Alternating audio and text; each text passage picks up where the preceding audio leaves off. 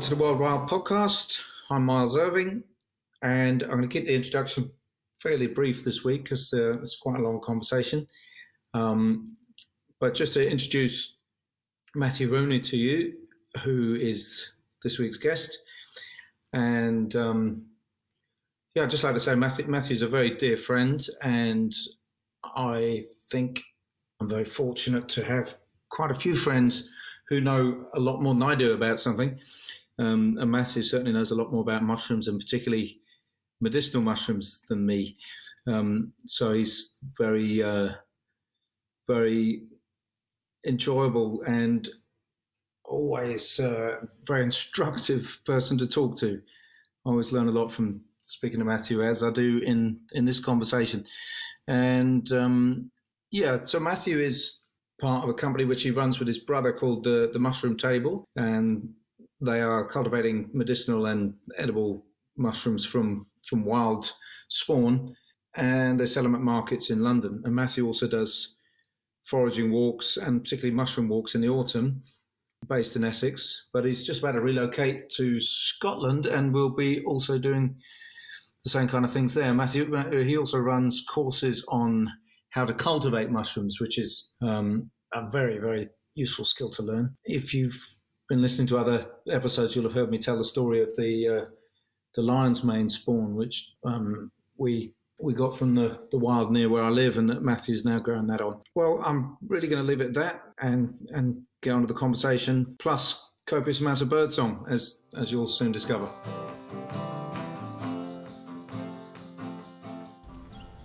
So where are you at on your medicinal mushroom journey just now, Matthew? Like, what's sort of interesting and unfolding to you? I was still working on reishi. Tomorrow actually giving a talk on bees and medicinal mushrooms. It's a fairly new thing. Bees and medicinal mushrooms? Yeah.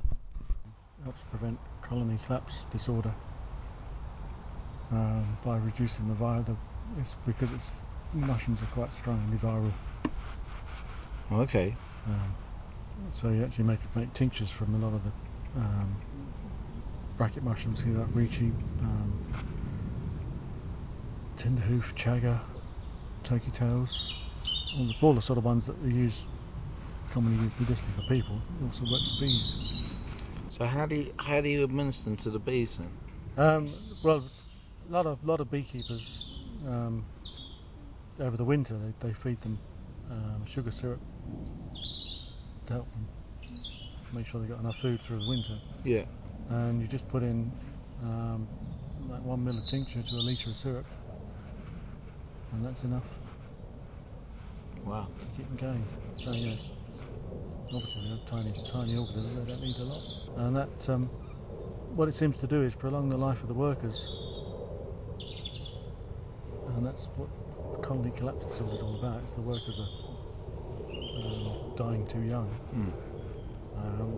Before all the job's done, I suppose. Yeah. So when they hatch from the pupa, they've got certain, they start off in the nursery looking after the next ones that are going to hatch and clearing up, keeping it clean and tidy, and then as they get older they move further away, and then eventually when they get to a certain age they'll be recruited as foragers. Oh, right, so they sort of work their way up through the ranks, and then foraging is and that's the last thing, and then eventually they'll die. Kind of, yeah. But if the foragers are dying off, then they get recruited as foragers when they're younger. Right. Because the hive needs the food. So they're not doing the duties they should be doing around the hive, which means that's when we get things like the varroa mite taking over, and then that's spreading the viruses, and the whole society falls apart because there aren't enough bees in the hive to deal with the mites. Right. Okay, so that's one of the sort of housekeeping duties that gets neglected, because and if they're not kept in check, they just take over. So by giving them the mushroom, they don't get the viruses which the mites are carrying, so they stay healthier longer and can carry on doing what they're supposed to do. That's the theory. Yeah. But people are seeing good results from trying it out. We tried it out with a couple of beekeepers. One had just reishi, and the other one had a tincture with 5 different mushrooms, and they both had good results. One, the guy that had the reishi has had virtually no varroa this year, and the one that had the mixed tincture, she lost 3 hives over winter because they got too cold and got attacked by a thing called wax moth. But the 4th one is now doing so well, it's producing more honey than she got from when she had 4 hives. Wow. And she's, they've got these boxes you put on with the honeycomb, it's got the honey in it. She had 12 of them on there at one point. So Yeah. It was producing so much. That's real husbandry, isn't it? To be bringing in wild medicines and helping the bees to thrive. They're not just good for people; they're good for everything. Yeah. So I don't think I've ever asked you how you got into mushrooms. Well, it's sort of.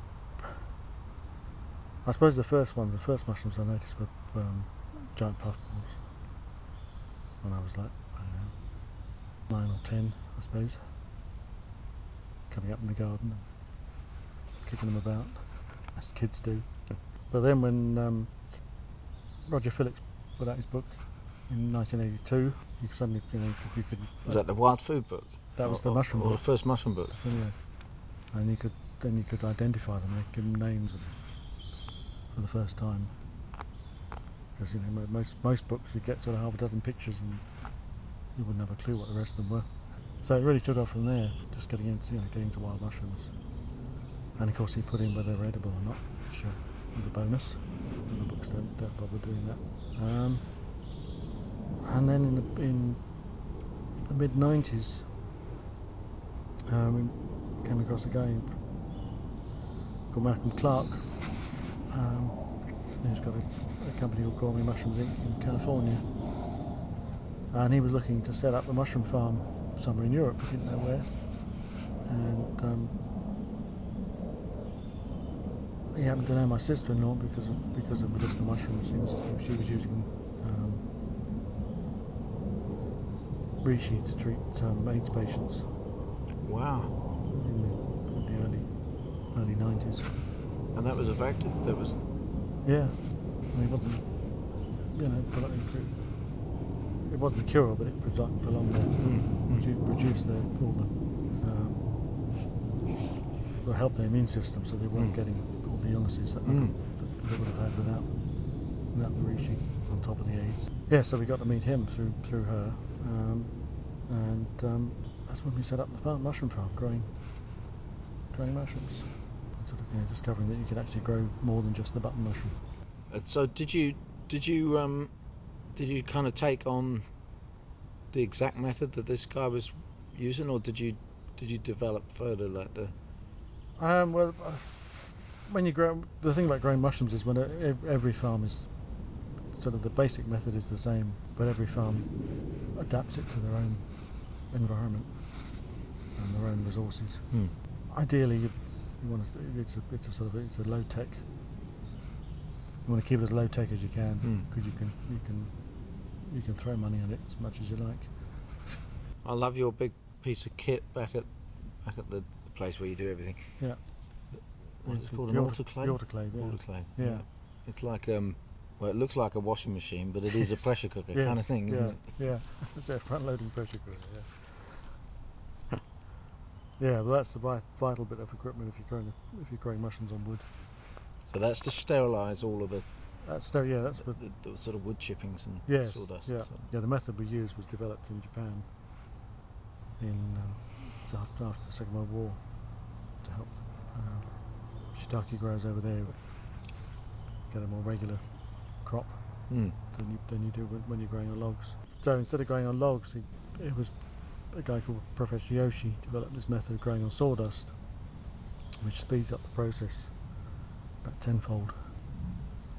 So you get a crop. Because the mycelium can sort of eat through the sawdust more easily. Yes, it's already partly digested in a way, broken down, so they can get in amongst it much more easily than a solid log. So that's the method we basically use, with variations. So you're doing, is it 4 main species?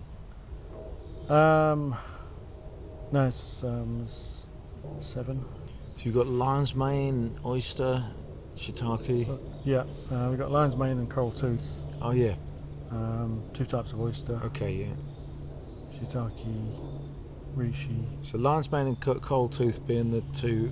2 hericiums. Yeah. Yeah. And we're lucky enough to have both those are native to UK. One thanks to you. Yeah. I told a story about that one the other week. And the coral tooth turned up at the farmer's market. Somebody brought it to me and said, "What's this?" Okay. And I thought, when I saw it, I thought, "Oh, it's a lion's mane," because it was just a ball, a neat round ball. But then when we grew it, this weird thing came out. We thought, "What the hell's going on?" It's not a lion's mane. It behaves the same way. Didn't you get a little piece of the third one as well? Yes. But Yeah. you're not actually growing that one on yet.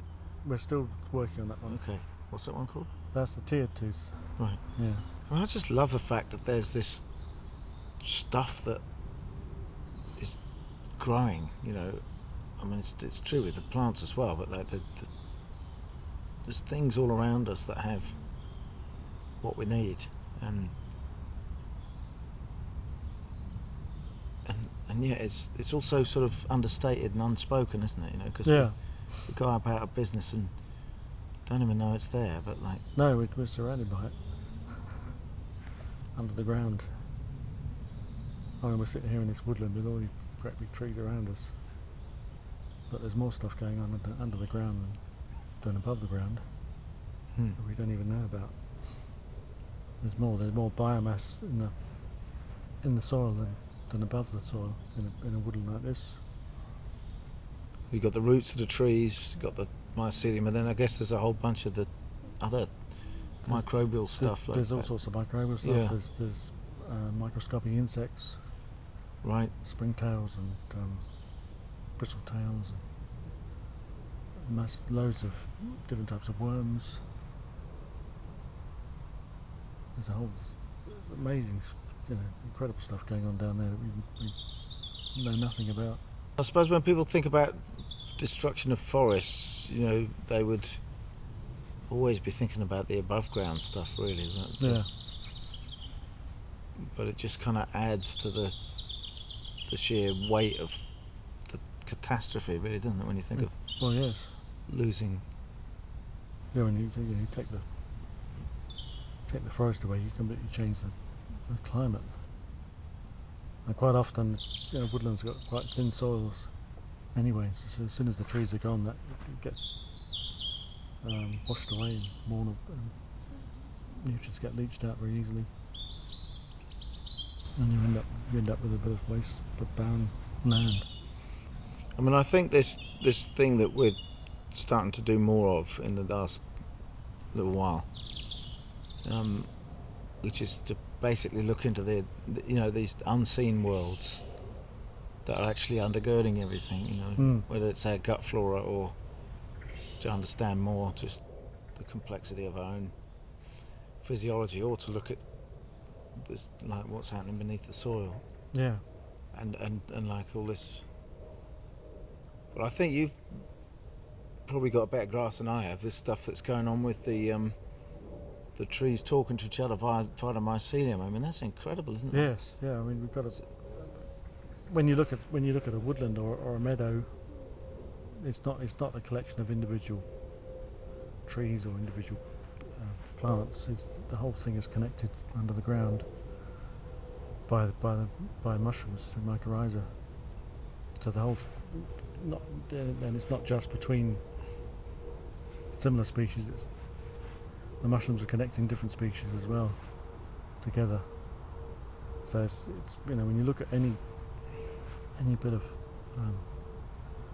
anywhere where plants are growing, it's not just individual plants; it's a whole community, which is connected by the mushrooms and bacteria. But what are those? I mean, what those connections are? They're allowing them to feed each other, and it does. I mean, the research is still quite new, probably in the last 10 years, really. When I was at university, it was there were these things called mycorrhizae, and you didn't really know what they did. But recent research they've shown that the trees are able to use the mushroom mycelium to share carbon between each other, to send messages to each other. And it's just and a whole load of stuff going on that we haven't got a clue about. And they're talking to the same species. They're talking to their children, and they're talking to different species so they can help each other at different times. It's like that old phrase, you can't see the wood for the trees, you know, like the thing that we do so much of with our kind of Western scientific paradigm is we just look at these units, don't we? Yes, we try and reduce it to a simple unit so that we can study that and isolate it from everything around it. But the trouble is everything is connected. So we actually can't understand the tree unless we see the wood. Yes, you've got to look at the wood, the whole wood, as an organism, not just the individual trees. Yeah, so I mean, like this, I said a minute ago, the fact that we can now see what's happening, you know, beyond what's visible. But the funny thing is that you know, that line of inquiry, I mean, it's incredible what you're saying, that it's the same with the gut flora thing. This is absolutely unfolding as we speak, yes, isn't it? Like yes. the insights that we're having, but they support these ancient perspectives that saw everything as connected and saw the universe is living, let alone the biosphere. But it's like once we've gained these insights, then we do see kind of thing. You when you think about the forest, you think about the interrelatedness and what's under the ground. So it is making that unseen stuff visible in such a way that it kind of guides the way that we relate to it. You know, like I don't know, because I always felt when I got out into you know, less managed spaces, or even quite managed spaces, really, like meadows and things, but just like where there was a lot of wildlife going on, I always felt a kind of presence, you know. Yes, you feel yes, it's sort of a contentment. Yeah, like you can sort of lean back on it, and it's or you're being but it's like the Japanese idea of forest bathing. Right. Yeah. Well, it's good for the spirit just to be in amongst that community of other organisms. And the idea that they know that we're here and that somehow we've been accommodated, that's something that I think I intuitively felt, this kind of nourishment, but I couldn't explain it. You know, I once said, well, some of the messages the trees are putting out, you know, they've got plant pheromones talking to each other, and they're actually putting them out around about 6 foot off the ground. So it's right at where all our senses are. That's incredible. So when we're walking through the woods, we're getting bombarded by these pheromones. It's amazing. It's kind of the opposite of the sense you have that you've got Wi-Fi and mobile phone signals probably passing through your body, and you just think, what is that stuff doing to us? But to think of what you've just described, I think, what is that stuff doing to us? Well, yeah. Are they trying to talk to us, or are they just talking to each other? But it just happens because, you know, if they're at the ground level, they're not going to travel very far, and if they're too high up, they get blown away. So 6 foot is about the ideal level. Perfect. to travel around from plant to plant, and we just happen to be in the way. And we just happen to benefit from what these medicinal mushrooms do for us. What you've explained it to me before, but Yeah. I usually need these things explained 8 or 9 times, and I need to be able to repeat it to somebody else and check them. Yes. So what's the thing about the chemistry of these medicinal Well, mushrooms? So one of the main compounds is the beta-glucans, which are in the part of the cell wall of all mushrooms. And these, what they do is they're an immune modulating substance. So they help the immune system recognise foreign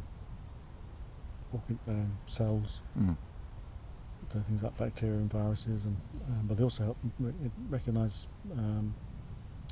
mutated cells as well, and they sort of latch on to certain parts of the cell wall of these cells, and it helps the white blood cells, the T killer cells, whose job is to get rid of these things. It helps them recognise them more easily, so it makes the immune system more effective in tackling foreign things which can cause inflammation. And So it's actually transferring information to these white blood cells. Yes, it's almost like acting like a marker, because especially things like mutations, because they're cells in your own body.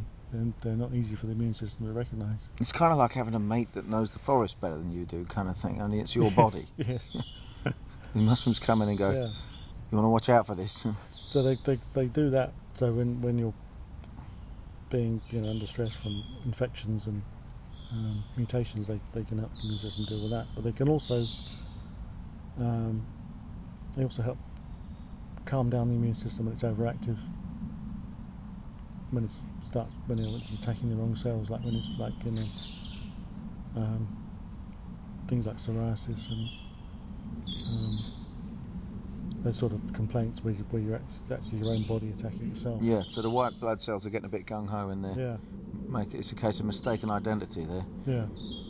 They're seeing something as an invader and an intruder, and it's not. I'm not sure the exact mechanism of that, but they can help. Somehow they can calm it down.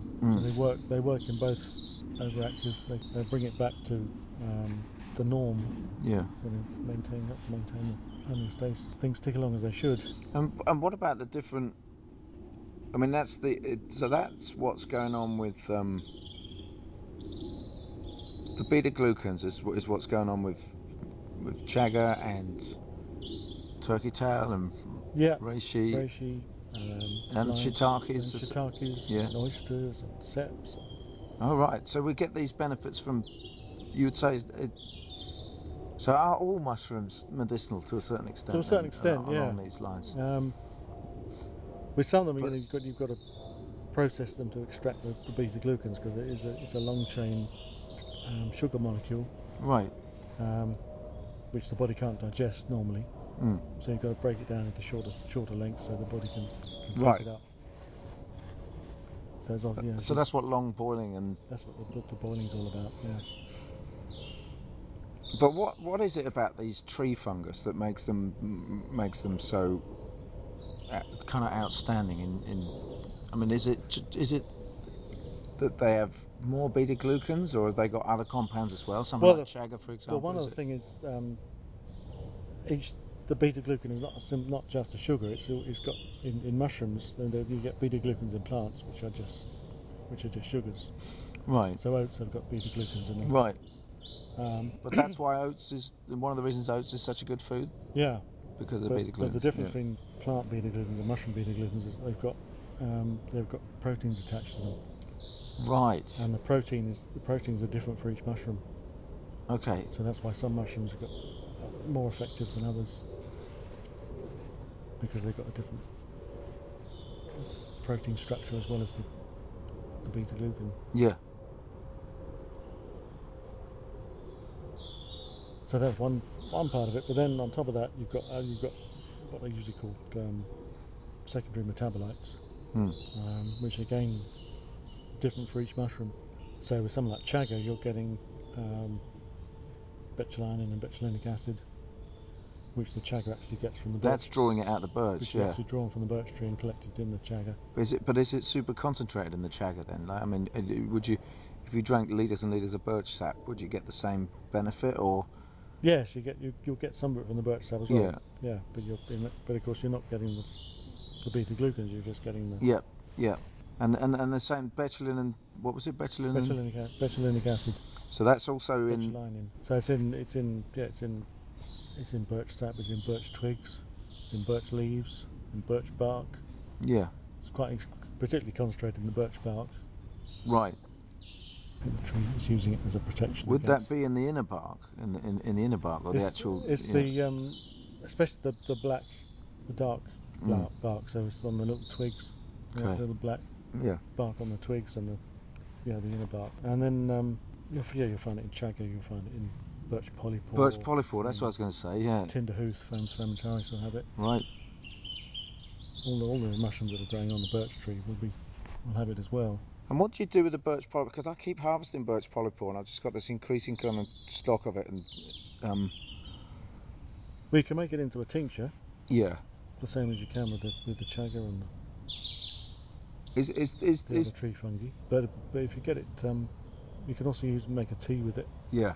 But it's better for like the is that a good one for the dual extraction thing, where you have the water and the alcohol, or is pretty most of them? Most of the tree fungi are going to be good as a dual extraction, because you're going to get the water extraction. You'll get the beta glucans. Right. And the metabolites are more in a lot of the metabolites are not water soluble. They're alcohol soluble. Okay, I'm starting to understand this now. Yeah. So by doing the alcohol extract, you bring out the other components, the triterpenes and the phenolic acids.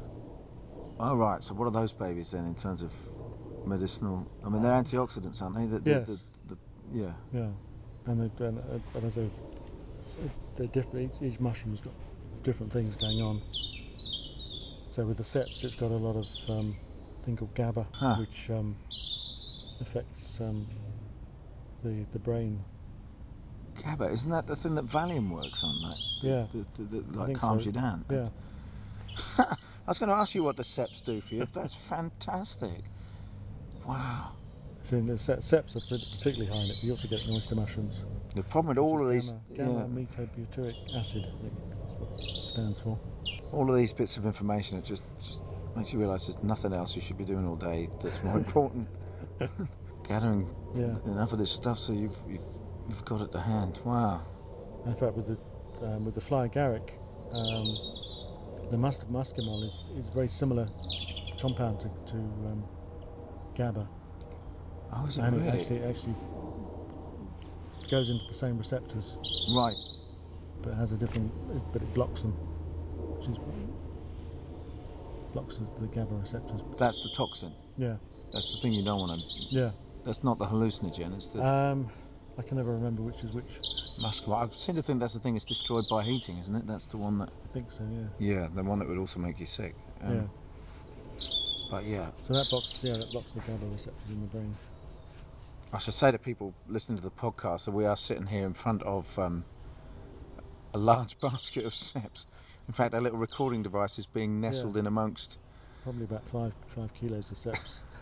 So it's quite topical, to say the least. And just think about all the calming effects of all of these. I mean, I have to say, I was going to ask you earlier when we stumbled across all of these seps. Like I was going to say, Matthew. So I'll ask you now: why do mushrooms make me so happy? There's just very few things in the world, and finding these seps like we've just found, there is something about it. It's a mixture of the hunting for them. When you find one, you get a little rush of adrenaline and excitement, and then you want to find more and more. Yeah. And it's such a you've got to use so much concentration to actually do it. You've got to be really focused because they're so camouflaged. But isn't it also like a gift? Isn't everyone that you find is like you just feel like someone's going, go on and have one of these? Yes, it is. And everyone you find looks better than the one before. And they're just so beautiful, though. I mean, honestly, It has got to be something to do with the form. Like they are just beautiful, and Yeah. when you touch them, they've got lovely feel to them. They're nice and firm and slightly velvety on the top.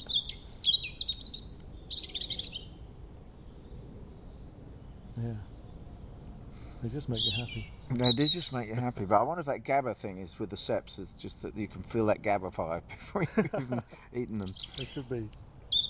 Because I heard someone told me about GABA a little while ago that there's a part of the brain. It could be the hypothalamus, but I could be making that up. I don't really know my brain bits as well as I might.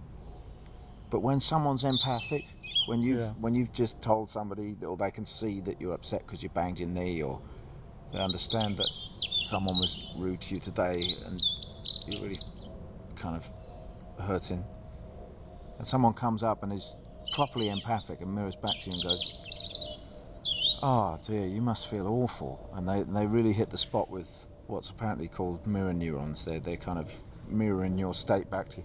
But apparently it's like this, whether it's the hypothalamus or which bit it is, but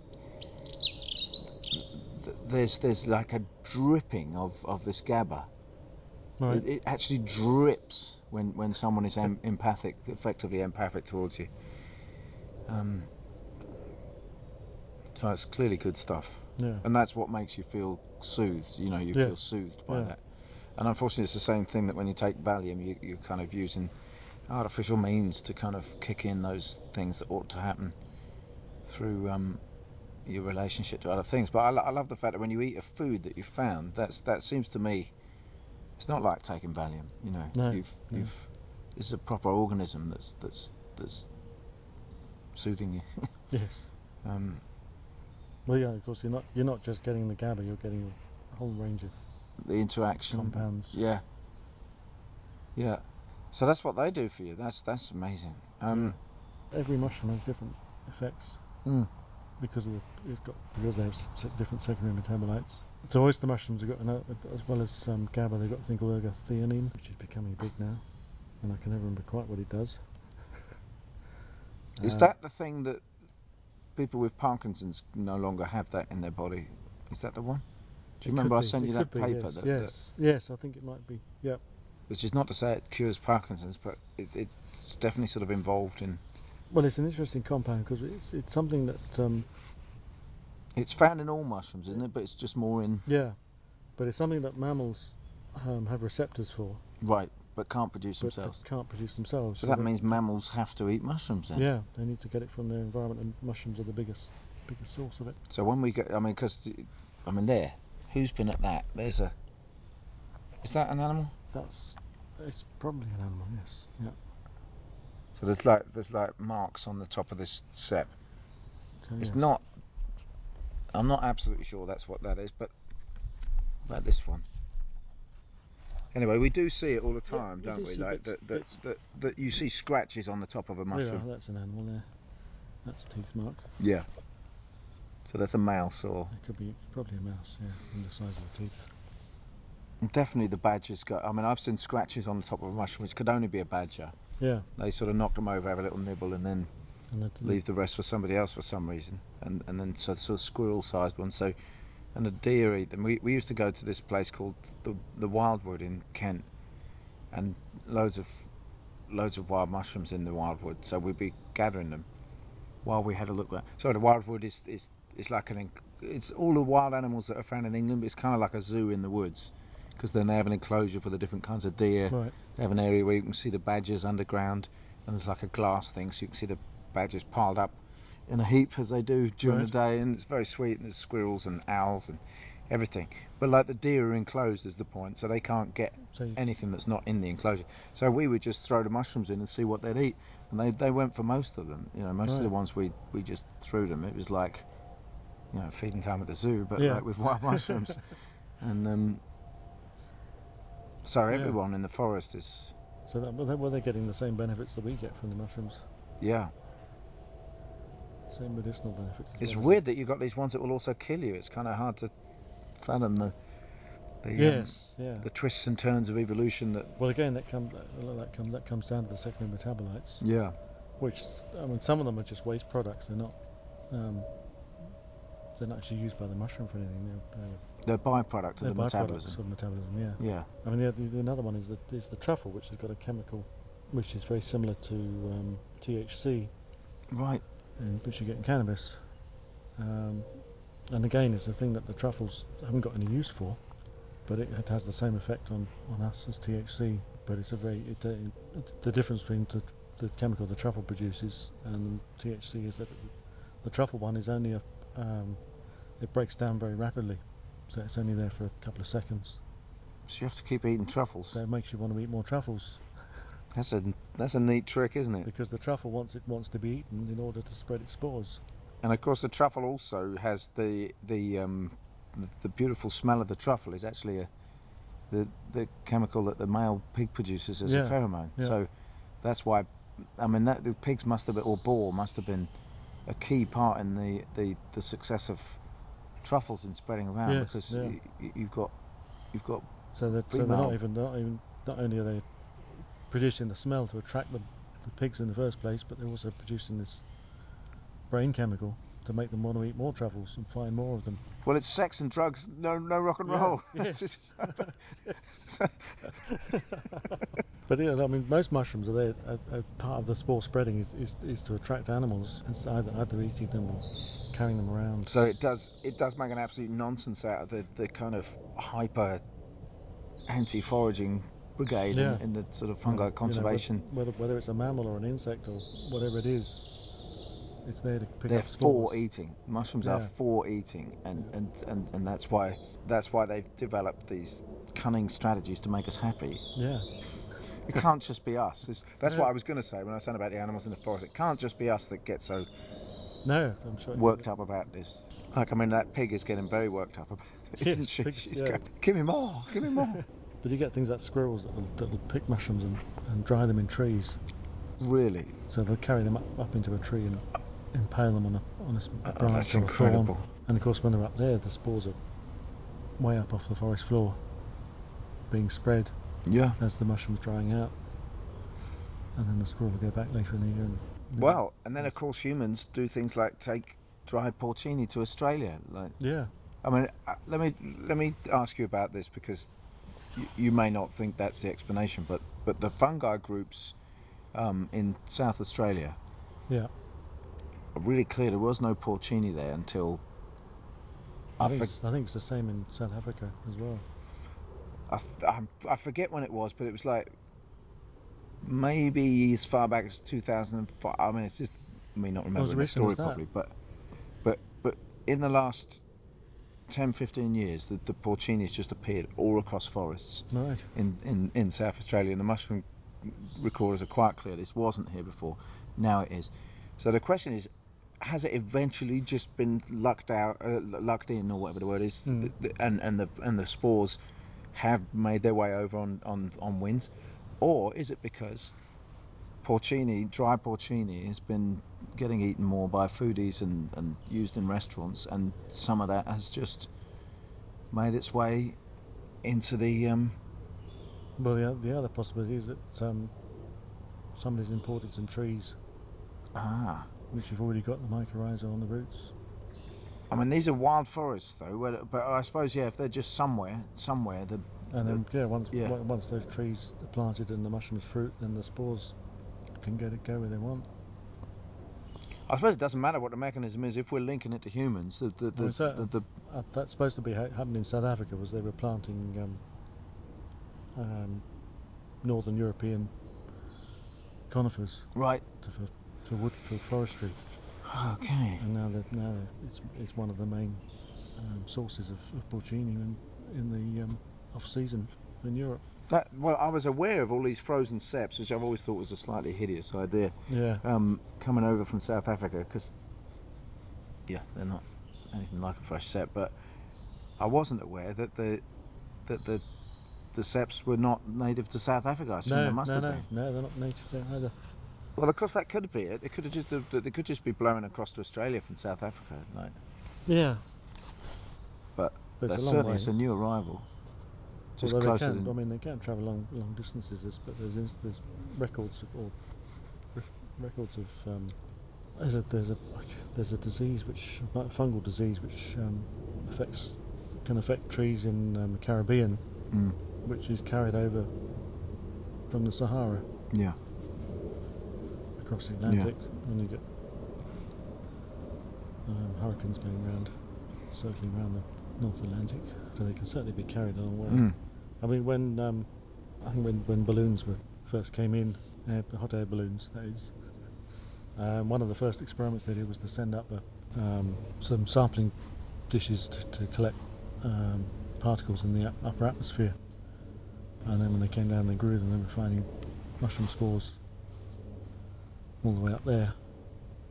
So they can certainly once they get up into the upper, they can travel a long way. Yeah. And quite a lot of mushrooms that are sort of have a global distribution, sort of either in the northern hemisphere or southern hemisphere, as the spores are being circulated around the globe on the winds. I mean, that fly agaric certainly gets around, doesn't it? Yes, that seems to be everywhere in the northern hemisphere, and probably in the southern hemisphere now, I think, isn't it? You get it in Australia? I don't know, but apparently there's a tradition of using it in Japan, so... Yeah, just about still in the northern hemisphere. Okay, yeah, I don't know somewhere. That. Probably is northern hemisphere then. Yeah. Yeah. There's only two tribes in sort of Eurasia which traditionally used, where the shaman traditionally used fly agaric. And one is in Kamchatka, and the other is the Lapps in Finland and Sweden and northern Russia. But in the other tribes in between use plants and other materials for psychoactive effects rather than the fly agaric. Right. Are there mushroom extracts that actually have like antifungal effects for like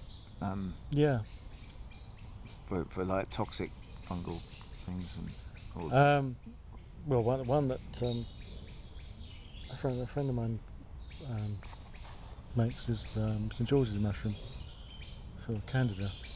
Okay. And it's actually just powdered St George's mushroom, and you take it in microdosing over about 8 days, and it clears up the Candida infection. Because they're fungi, although we get the great big things, some of these septs can be half a kilo or more in size, but actually all mushrooms are microorganisms, and they're living on that micro scale, even though we see these massive fruiting bodies. So how do you can you explain that? In what sense are they microorganisms? Because the main body of the mushroom is the mycelium, which is this single cell strand running through the soil or through the trees. And it's just as lots joined up together, kind of thing. It forms a massive network. Which means that in actual fact, one of the biggest organisms in the world is a mushroom. In North America, is the type of honey fungus, which just covers something like 43 square miles of forest. But the individual units of that are single. Exactly. The main, the individual part of it is working at the microscopic level. Yeah. So it's working down there with the bacteria and the viruses and the molds. Yeah. Because that individual unit is this is the thing that always strikes me when I think about it, especially in terms of like generating a metaphor for how the fungus works as opposed to how an animal or a plant works. That the like, because with an animal, like you have ants and they form together, and we talk about a super colony.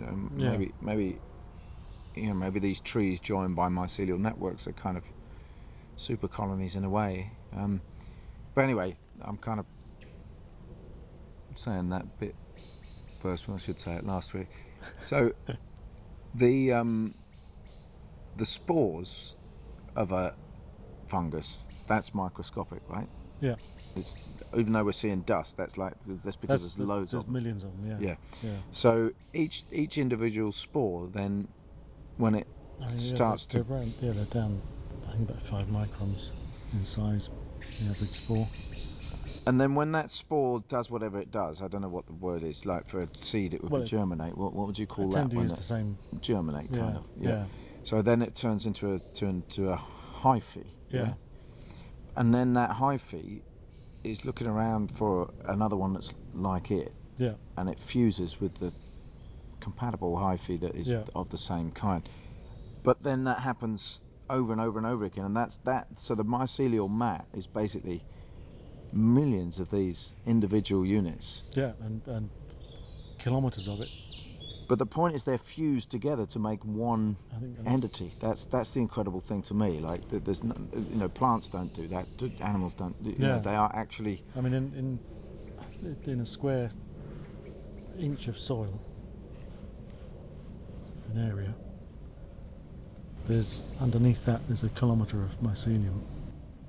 Right. If you could stretch it all out in a line, which is a bit confusing. Measurements, kilometres and inches, but but if you stretch it all out, so there's masses of it. It's it's what's making up all that biomass under the ground. But that makes it so. Like I say, I think that's an amazing metaphor for community. That all these individual units, that what was a spore and it's now a hyphae, and they're now all linked together. Yeah. But they are still these individual units.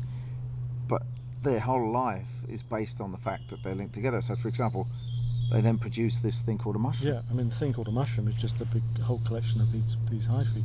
Okay. The mushrooms only have one tissue, and that is. So they're making more hyphae then. They're not all coming from the original.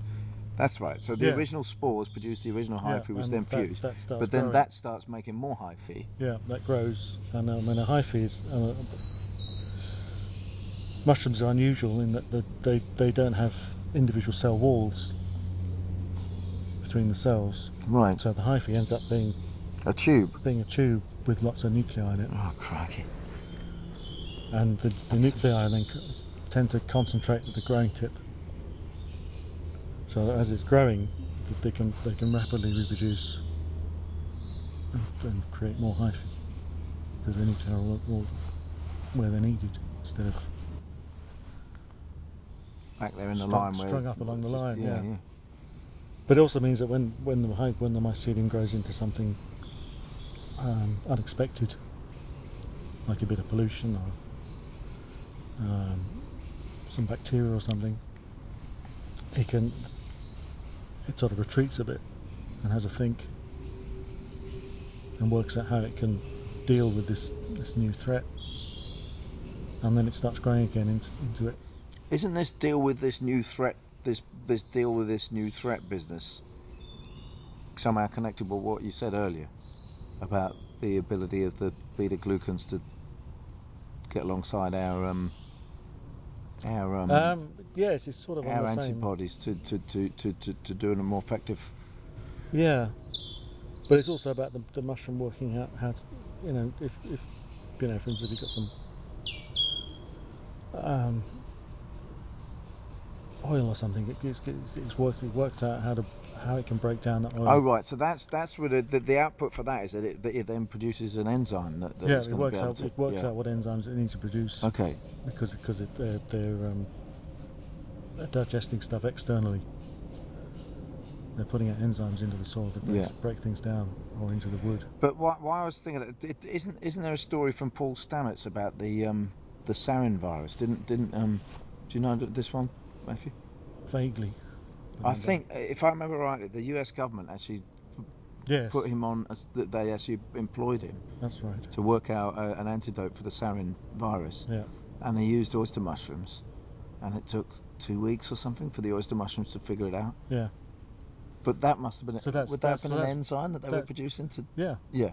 Okay. Yeah. So that's the thing. Is the mycelium are going in, they sample it, they come out and work out what to do about it, and then they go back and deal with it.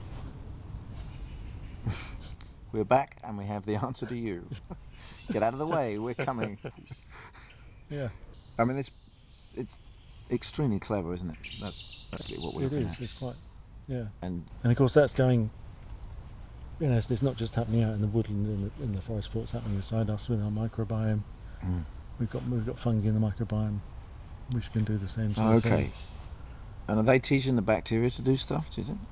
They're probably the whole lot's. It's a community, and the whole thing's working together. Yeah. And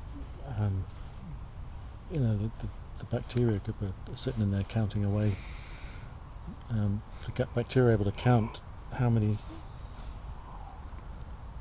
cells there are of bacteria, not only of their own kind but of other kinds.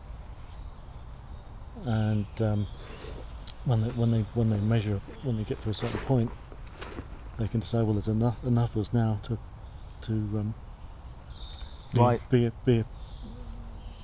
be effective and be noticed. And that's part of what happens when you get a disease. Yeah, that's fascinating, because I heard that there's an antibacterial thing in the chestnut leaf. Yeah. And the way that works is it screws up the bacteria's trigger. Yeah. So the bacteria has this thing where it says, like, when there's enough of us, we switch this on, and now we poison you. Yeah. Well, this thing works so that you can have that bacteria and not get sick, because they can get to the certain level. It stops them counting. But the chestnut thing goes, now you can't count.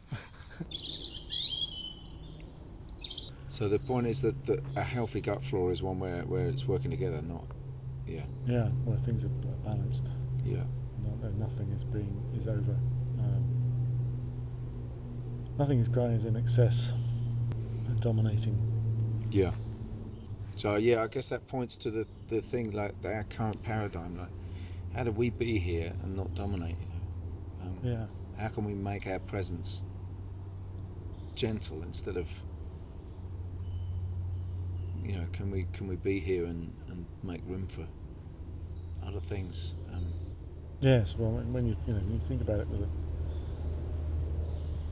if the forest or the grassland is a single entity, we're like the bacteria milling around, causing inflammation with our actions. Right. If we're over aggressive in our handling of it. Well, I think the problem is our methodology. We think we've got a better methodology, isn't it? Like we're using the power of computing and the analytical tools which give us this reductionist worldview. Yeah. So that we can create very powerful effects that we think, that's the effect we want. But we're quickly realizing now that those powerful effects are causing more problems than they are solutions. And I just think it's incredible when we discuss this kind of complexity and sophistication. Quite often we're just thinking short term. Right. But for our actions, it's a short term thing. Just looking a couple of years ahead. Yeah. Rather than looking for future generations. So I think the tools that we've got allow us maybe to meet these sort of short-term aims, but like the tools that we've been talking about that these organisms have, they're not the product of this sort of very fast and kind of overnight sensation of the technological revolutions that we've seen in the last couple of hundred years. We just think, wow, isn't it amazing? Who could have dreamed of television and airplanes and mobile phones and all of this, the internet? Who could have dreamed? But none of that stuff is anywhere near as sophisticated as what we're talking about. There's so much technology. We invent stuff, and then once we've invented it, we find that nature's already done it.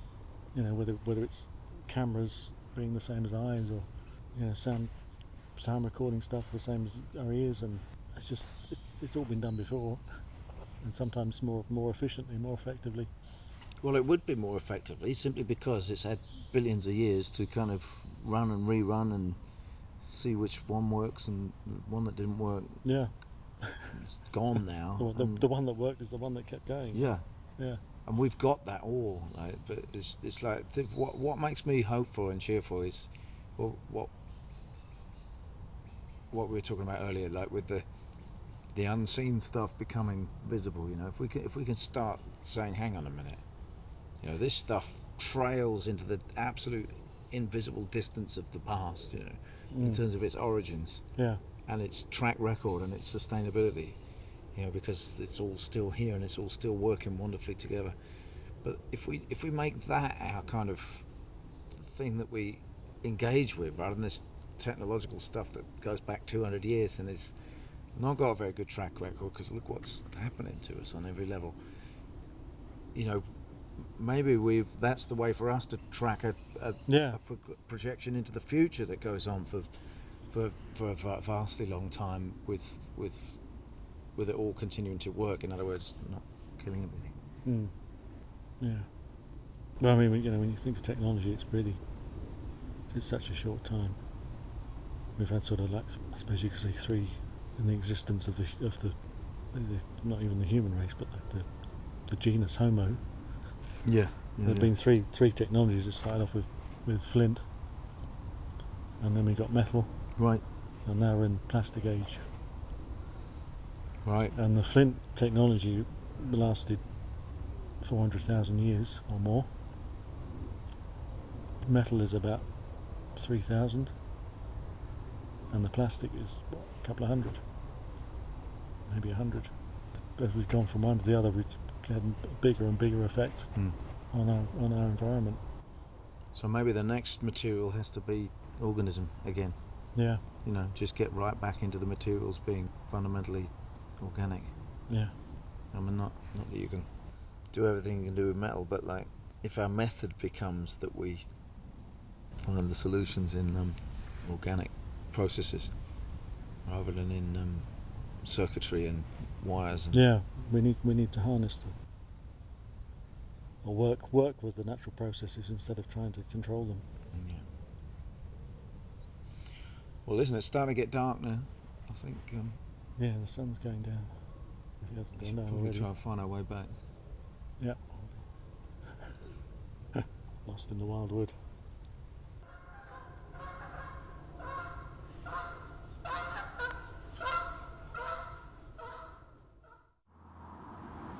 I'm just thinking of things we didn't mention while we were sitting under that tree. That's the thing. I know, but there's so many things we didn't get round to. So the other two things I'd like to mention is you've got your name on that on the Rishi. On the Rishi. Could you tell us about that one? Yeah. Again, that's linked with my sister-in-law. She was at a conference of Chinese medicine, and there were people from Kew that are trying to make trying to catalogue the herbs used in Chinese medicine. We're talking to her, and they didn't realise that Rishi actually grew in the UK, so they were very keen to get a sample of our one, and they gave it to the mushroom guys over, the mycologists over there, and ran lots of tests on it, the DNA and they did 3 different analyses to check that it really was Ganoderma lucidum. And when they sent the results back to us, it came back with the name Ganoderma lucidum rooney, our own variety. So you have a subspecies of. Yeah. So what is It's just a variety, I think. Okay. Wouldn't go as far as subspecies. So Ganoderma lucidum is the mushroom that's traditionally called reishi. But it's complicated by the fact that most of the Chinese, in China it's called lingzhi, it's a Chinese name, and most of the Chinese samples that they sent to Kew are not Ganoderma lucidum. They're other species, mainly Ganoderma sichuanensis and Ganoderma lingzhi and Ganoderma tropicum, and it's Ganoderma lucidum is very rare in China. Oh, right. And it's complicated by the fact that in Chinese medicine they have,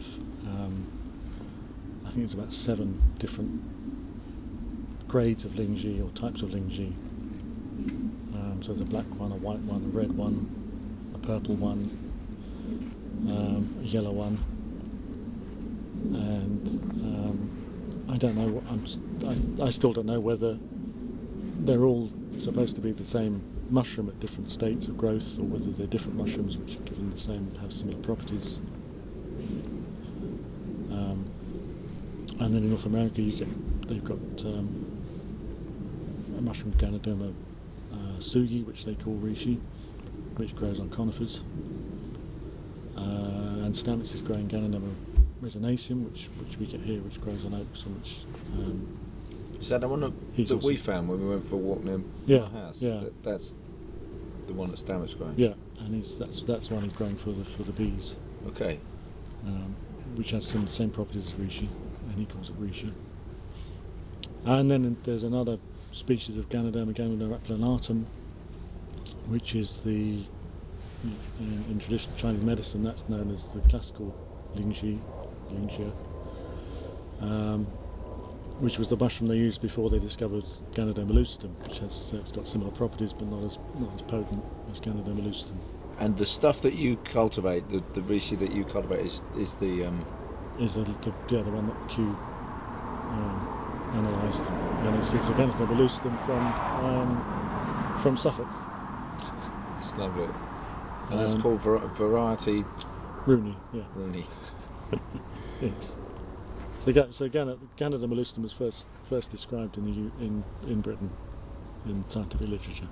From the species that you found? Not from our one, but it was about 1740. Yeah. It was first described as a species, although it's been used in China for. But that is the same variety that's now got your name on it. That was. Yes. Well, the particular one we've got has got our name on it from Suffolk. So So there's other varieties. There will be. There's others. Okay. Other Ganoderma lucidums in Britain. Okay. Yeah. I mean, that's one of the things about mushrooms is if you've got a mushroom that's growing on wood, a saprotrophic mushroom, as opposed to the mycorrhizal ones, each tree that the mushroom grows on is essentially a different variety, or the mushroom growing on that tree is a different variety to the one on the next tree, because they come from two different spores, so they've got a slightly different genetic makeup. So it's similar to different varieties of apple. They're still the same mushroom, but they've got slightly different characteristics because they come from spores instead of being part of a mat of mycelium which is spreading. Right. So each time you find an oyster mushroom on a different tree, it's going to have different characters, different flavour, different texture, different colour. It might come out in a different time of year, might prefer cold weather or warm weather, a whole load of different characteristics which change according to the genetic makeup. So as the mycelium grows out, it's kind of cloning itself. Yeah. So it's genetically identical, but when it's growing from a spore, you get variations coming in, just the same as when you're breeding plants. You're getting different roses or different apples. But it sounds to me like what you're saying is that in this kind of totally wild culture, it's now approximating this variety that you get when you deliberately. Yes, because crossbreed. So like plants don't vary to that extent in the wild populations. No. So how is it that mushrooms are able to achieve that kind of variety? What's the difference in how they're? Well, plants do it as well. I mean, when you find a wild apple, if it's growing from a pip, each tree is going to be different. Right. It's going to be a different apple. Okay. So it is the same then. It is the same. Yeah. Okay. But it's when man comes along and intervenes, he can exaggerate it. Yeah. So when we're growing the mushrooms, we're collecting them from the wild, and cloning them. So taking a cutting essentially, same as you would with a plant, so that we keep the characteristics of that particular variety. Yeah. And then we can grow that indefinitely, pretty much, and retain those characters just as you would with a plant by taking cuttings and grafting onto a new rootstock. The other thing I want to ask you about is the particular benefits that you get when you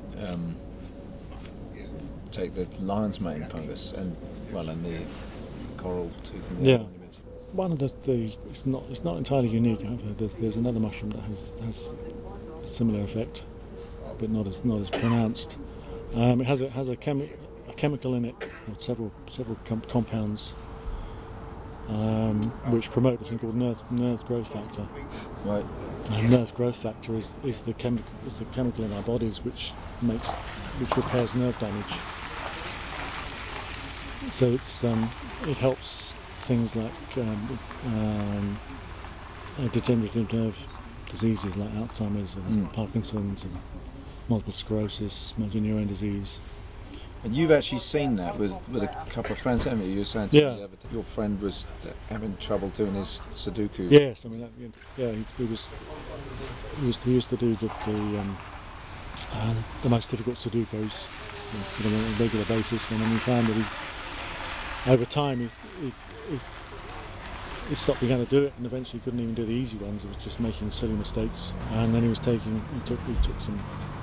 some of our lion's mane over a few weeks, and he was back up doing the difficult ones again. Which is sort of it's a silly example, but it just shows you that it's amazing. It shows it works. And that's the effect on the cognitive effect. And you had a friend that had Parkinson's. Yes, a friend of mine's mother had Parkinson's disease, and she was taking the lion's mane. And when she went for a regular checkup with the doctor, which is I think it's every 2 or 3 years, it's not every year. He told her it was amazing because her condition hadn't changed from the last time he saw her. It would get worse. Should be a degenerative disease, but she'd stayed stable. I mean, would lion's mane help in the case of actual brain damage, do you think? Like head injury type brain damage? Possibly. I mean, I don't know how. Do you think there's anyone looking into that? I'm sure they are somewhere, but I don't know how much damage it can actually deal with. I mean, it's quite a severe case. It certainly works for the more slowly developing nerve damage, but it should work for traumas to other parts of the nervous system as well, in theory.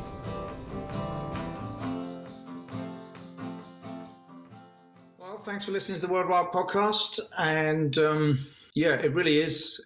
I will just mention a fantastic season for Seps just now. We've been picking some, as mentioned in the main conversation there, and we've been picking quite a few since. And I must say, having been eating them for breakfast every day, I don't know. I do think I'm feeling quite a lot calmer than usual. So I'm choosing to put that down to the effects of GABA found in the Seps. So that's a turn up for the books. I don't know. Perhaps just I like Seps so much it just makes me happy. But I kind of like to think it is the effect of that neurotransmitter which I've just discovered is a secret little ingredient in porcini, Seps, penny bun, however you want to describe them. Okay, well that's it for this week's World Wild Podcast.